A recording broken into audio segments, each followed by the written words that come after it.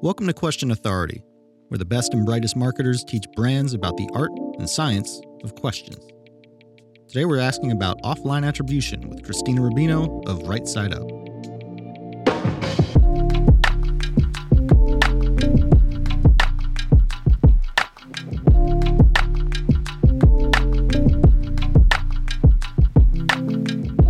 Christina, thanks so much for coming on the show. Good to have you.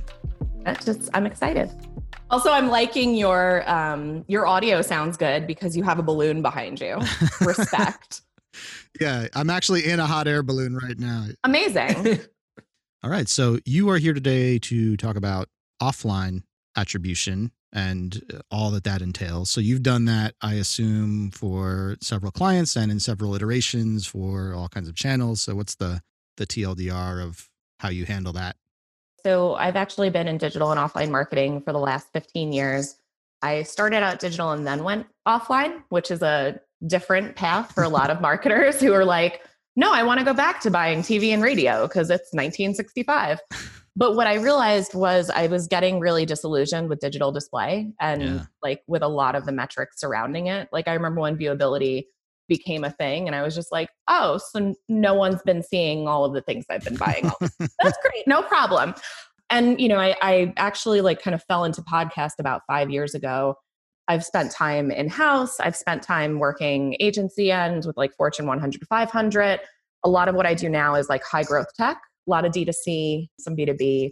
And Right Side Up as a whole is a growth marketing collective. I joined to start the offline practice because, to your question, what I realized is that a lot of marketers think about offline as this big monolith and this like big tactic that they have to like really just know what to do and have a few $100,000 to spend at the outset at least and have the right assets produced. And, you know, attribution's really scary because you don't have click-based and view-through attribution. Yeah. Last click is not an option for you, which frankly is one of the things that attracts me the most about offline marketing because last click is a lie.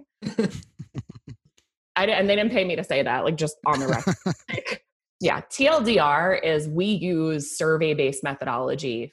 We work with everybody from DoorDash, Calm, Stitch Fix, Brooklinen, a lot of the movers and shakers in podcast land and beyond. We help them with all sorts of channels, and we use survey-based methodology across a vast majority of our advertisers. Just the best way to understand what consumers are really doing and what consumers we should be prioritizing trying to get for customer acquisition efforts. Matt, do you agree with that? I think so. Okay. I think a question too for you as we kind of, I know we're going to dive deep into surveys, but for podcasts, what are the other common attribution methodologies that you see that I would argue don't live up to kind of the survey methodology, but utilizing discount codes, landing pages? I know there's definitely some black box attribution tech out there in the podcasting space that I'm curious kind of from your angle, like what you think about the methodologies and kind of how they are intertwined with each other, just I guess from your side of the table. And I should say, so our side of the table is we actually invest. We don't, all of our advertisers own their budgets in-house. We're a resourcing and a strategic solution for them. But we invested, $50 million in podcast media in the last 2 years. So we've got a really good sense of what the channel can actually do. And to your point, the discount codes that you hear about like, use code question to get 20% off whatever the heck we're actually trying to hack here. Like, you know, that is definitely a parody of podcasts, but we actually use that in combination with survey-based methodology to get a picture of direct and indirect response. And that is the best and fullest utilization of the tech from a podcast attribution perspective. We like to say, I prefer vanity URLs just because I like to control the landing experience. I want to welcome people. Believe it or not, when you welcome Joe Rogan Experience listeners, there's actually a good bump in conversion from just that little, hey, I know you.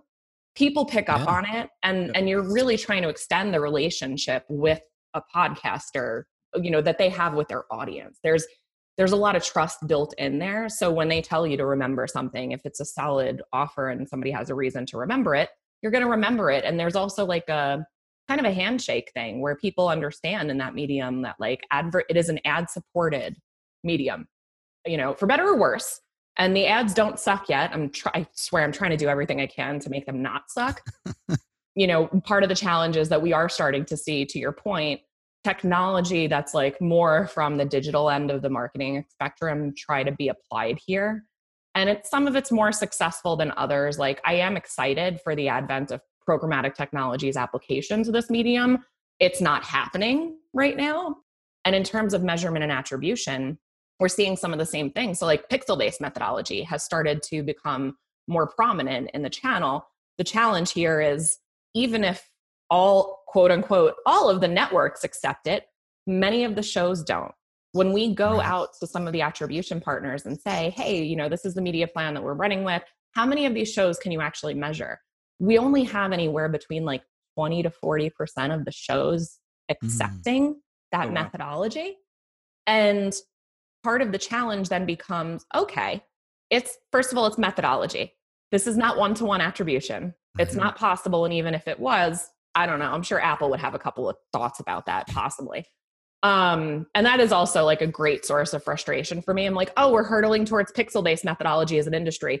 Anyone read the patch notes for iOS 14.5? Are we just going to pretend this is not happening? Like, this is the kind of stuff that frustrates me because I know we were chatting a little bit about Princess Bride before, and I'm sure people are sick of me using this analogy, but it's like that scene where he goes, I think you keep using that word, and I do not think it means what you think it means. Yeah. The methodology I laid out about extrapolation of survey-based methodology, that is the only tried and true way to scale this channel for performance marketers. Everything else is like a newer thing that we're trying to use to understand possibly more upper funnel metrics. Yeah, there is so much stuff that seems automated, that seems programmatic, that seems highly quantitative, that has little gnomes, usually known as like junior underpaid marketing people or whoever, like pushing buttons and moving things around, like to actually make the machine work. And I've seen that firsthand in places I've worked. And I was that 23-year-old who had way too much responsibility for budget. And you're like, why did we do that to that poor girl? And now I look back and I'm like, my God, but it's a real thing. And I tell people all the time, like I was at agencies for, I don't know, 11 or 12 years. And I've seen it all. Like the stuff that, to your point, the stuff that you think is like very regimented and data oriented, like data can be manipulated to tell a story. It is constantly. Yeah. That's what Mitch always likes to say, the data doesn't lie until you start asking it questions. Dude, that is so good. And that's the manipulation that I see happen a lot. I'm a big advocate for clients and advertisers taking full control of their measurement methodology because I've never been a believer in having the company that's buying your media control your attribution and measurement flow end to end. Right. The big bad wolf is not your best friend in that story. Exactly. So it's not even intentional, right? Like tangent. I warned you guys that we were going to go off on tangents. Well, anytime there's a Wild West, right? There's always going to be that, like, even people who necessarily, I wouldn't say they mean well, but they mean innocently enough, right? Where they're like, exactly. I discovered a thing and upon reflection, it probably wouldn't hold up, but I don't reflect as a general mantra. So I feel pretty good about it. Okay. I have no self-awareness. So no, it's beautiful thing. Oh man, dude. Sometimes my husband and I are like, what to go through life like that? It'd just be so nice, right? I wish we could still do lobotomies like they did in the dude. So our audience, the majority of brands that we work with today don't advertise via podcast. You mentioned earlier in the conversation just around like getting started and people are like, I can't touch this. It costs X to get started. What is that? Like obviously spending, it's not like Facebook or Google where you could spend 10 cents or $1 or $2 and get a click. But what is that number? And like, how would you go about kind of introducing a brand that's, let's say, doing $7-8 million in top line gross revenue, trying to expand, like honestly, outside of Facebook, which is probably where 90% of their budget is allocated right now. Literally the most common thing we solve for. And also we happen to be a growth marketing collective that was started as a paid social and paid search collective because we all know like the quote unquote traditional growth marketing tactics that'll get you there. You can ask these channels to do what you have had Facebook and AdWords and all of these other tactics do. It's just that it's going to look different. You're not going to be able to use last click methodology. And Facebook makes it very easy for you to dump money into advertising and get an ROI, or at least what you think is an ROI. Yeah. Yeah, I was going to say, view through methodology is real generous when you hit most of the known universe we could get into that. But no, so it's great questions. And we actually help a lot of the D2C brands we work with. I'd say like probably 75% of our current roster is D2C. And most of them are doing podcasts with us, at least in the offline side I'm talking about particularly. We've had brands start with as little as $35,000 and as much as like $250,000 to we're about to launch a couple of campaigns that are spending like $400,000 or $500,000 a month. So wow. It really ranges. Do you see podcast? Is there typically an ROI right away, or is it something that you invest in over a period of time? I know like Subway advertising, first couple months, you don't see anything. And then like 6 months, a year into it, it's like, oh, like it's really starting to pick up. And like we were going to turn it off and we didn't because we budgeted for it. And now it's really working. Well, and that is like, so iOS 14.5 has like shoved everybody towards media diversification, right? Yeah. That is one of the trends that we're seeing this year. I've had product market fit for a long time with our practice, but what we've actually started seeing is just people are coming to us and already saying, hey, I'm hitting diminishing returns in Facebook and my next channel is going to be podcast because it's a low production burden. In terms of like being patient, there's actually a really good blog post that we wrote called Mind the Gap. There is literally an entire chunk of the campaign where you just have to hold hands and know that eventually it's going to come back around, because let's think about it. So if you're listening to this podcast right now, you, human being who are listening to this podcast right now, you probably are not listening to it on launch day. Maybe you downloaded it. Maybe you're streaming it. Maybe you've been saving it for like, I don't know, your next run or something like that, right? That could be two weeks from now. Cause like, I don't know, I'm not exercising right now, but Godspeed if you are. You know, it's whenever that is, you're going to download and engage with that podcast. And that's the first point that you're going to experience this interview. And that's the first point that you would experience an ad if we were embedding one in this episode, right? Yep. So because of that delayed consumption, and not only delayed consumption, but when are you downloading and streaming it? When are you consuming the actual episode? And then what if you're a brand that has a long purchase cycle? Like if you're a mattress company, I'm not going to listen to the ad and be like, you know what? I'm going to buy a new mattress online tonight. I'm just going to light my current mattress on fire and go buy a Casper. That sounds great. I actually own 2 of them because of specifically, I'm not kidding, because of host endorsements from Howard Stern and Gary Dell'Abate. Like my husband heard them and was like, you know, Gary loves his mattress. I'm like, yeah, I would buy that. I would buy it. I mean, you know, it was a very funny thing, but now we love our Casper. So yeah. Gary seems like the kind of person who has real trouble sleeping at night, just morally, physically, just all kinds of things. Possibly like stress wise. Yeah. It's just like, and also like that is actually just one endorsement where like Howard proves the value of endorsement. He's been doing it forever. Mm-hmm. But that is the special thing that many podcasters at all scale and sizes have with their audiences. So I recommend D2C brands start with podcasting also because it's an endorsement based medium. Yeah. And when you're a brand, you're not Procter & Gamble, right? Not everybody knows you the way they know Charbon. So like, how do you get over that trust and credibility hurdle with a consumer to say like, you know what? I do want to try a Quip toothbrush. I do want to order from DoorDash tonight. I do want a Casper mattress. How do you get over that if like somebody is just exposed to your brand for the first time? Yeah. The answer is you're borrowing the credibility from the host. Right. And in terms of how to set up podcasts so that it is successful, I like to tell people you should always, any offline channel, period, whether it's anything from television to Sirius XM to terrestrial local radio to podcast, you have to contextualize that test spend against the rest of your channels. So you're going to see down funnel activity from doing any kind of like broader prospecting advertising, right? That's just like a fact. Of course. So, but you're not going to feel it if you don't spend enough to have people searching for your brand on Google. Yeah. So then the question is, okay, so you're spending $600,000 a month in Facebook. why did you think you could spend $2,000 on a podcast desk? Like, why did you think this was going to be significant to even tell you then to say, oh, I can scale this channel to a meaningful part of my marketing mix?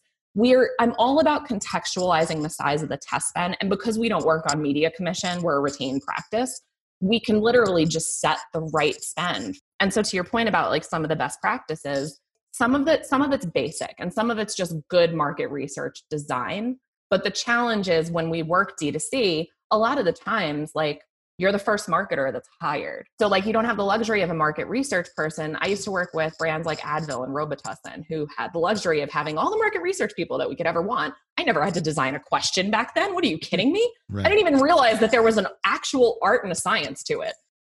But when you don't have those people around, what are the basics? It's like, okay, well, we should be anchoring our choices for our survey in the channels that we are using now and are intending to use, because we want to make sure that we get a solid baseline so we can do baseline removal. Yeah. If you can't do baseline removal, then you're going to be so surprised that when you have the survey live for a month and then you start to see when you turn your podcast spend on that 1% of your conversions were already coming from podcast.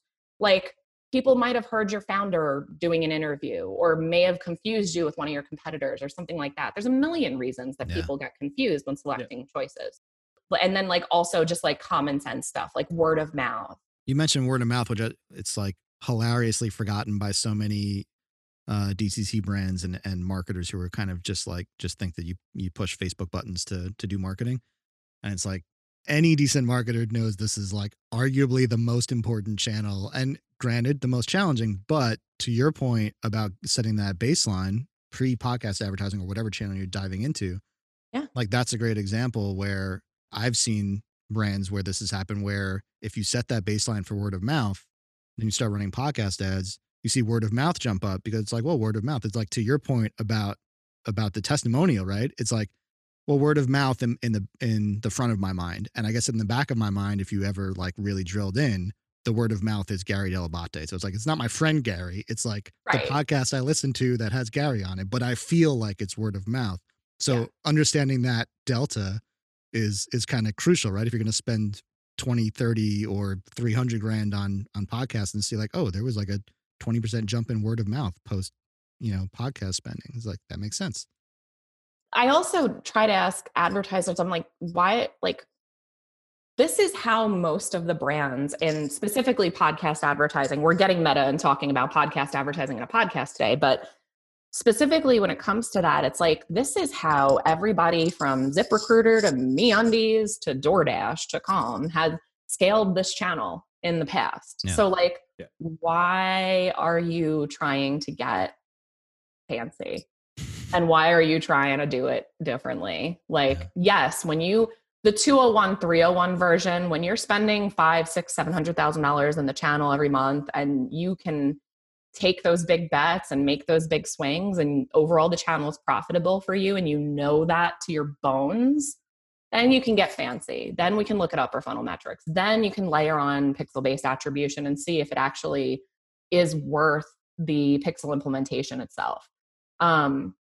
But for the rest of it, like, go back to basics, because if you've been able to scale paid social, you should be able to scale at least a couple of offline channels. Yeah. If you know you have product market fit and you've been able to establish like your basic growth metrics, and you know your LTV and AOV and all of the other acronyms that we love to use. If you know all of that stuff, you'll be fine. You just need to work with people, whether it's hiring someone, whether it's a consultant, whether it is engaging an agency, whatever it is, you just need to work with people who've done it before, and then work with them to adapt how they do it to your business. Don't try to go it alone. And also, please, if you take nothing else away from this, please don't buy one episode of a podcast and think that that is going to be indicative of how the channel performs. Because I like to say, so quick and dirty, somewhere between $50,000 to $150,000.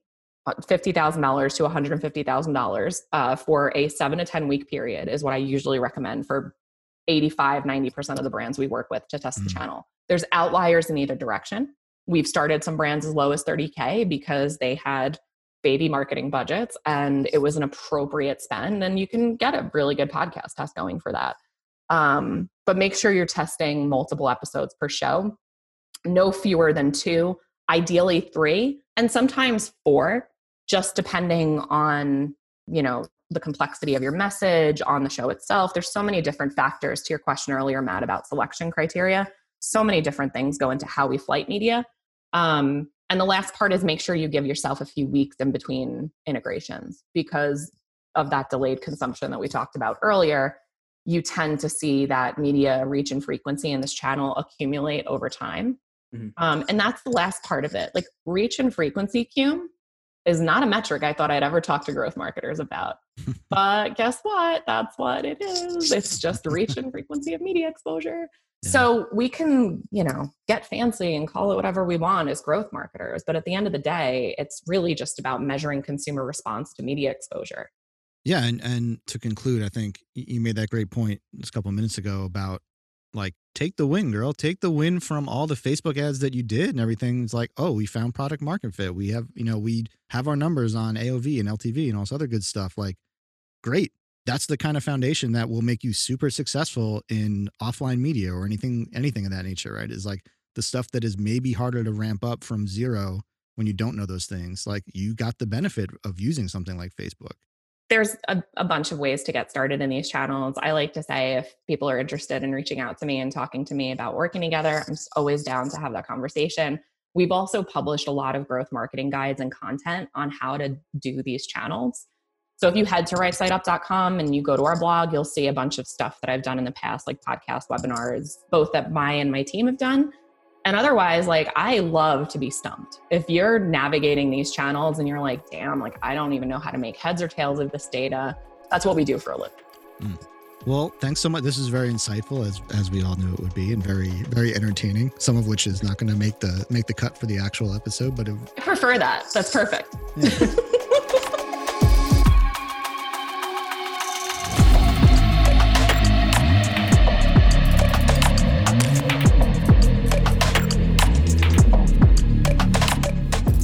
That's going to do it for us today. Thanks for listening, subscribing, and rating the show. If you're digging what Christina was laying down, check the whole team out at rightsiteup.com. If you want to chat with Enquire Labs, head on over to enquirelabs.com.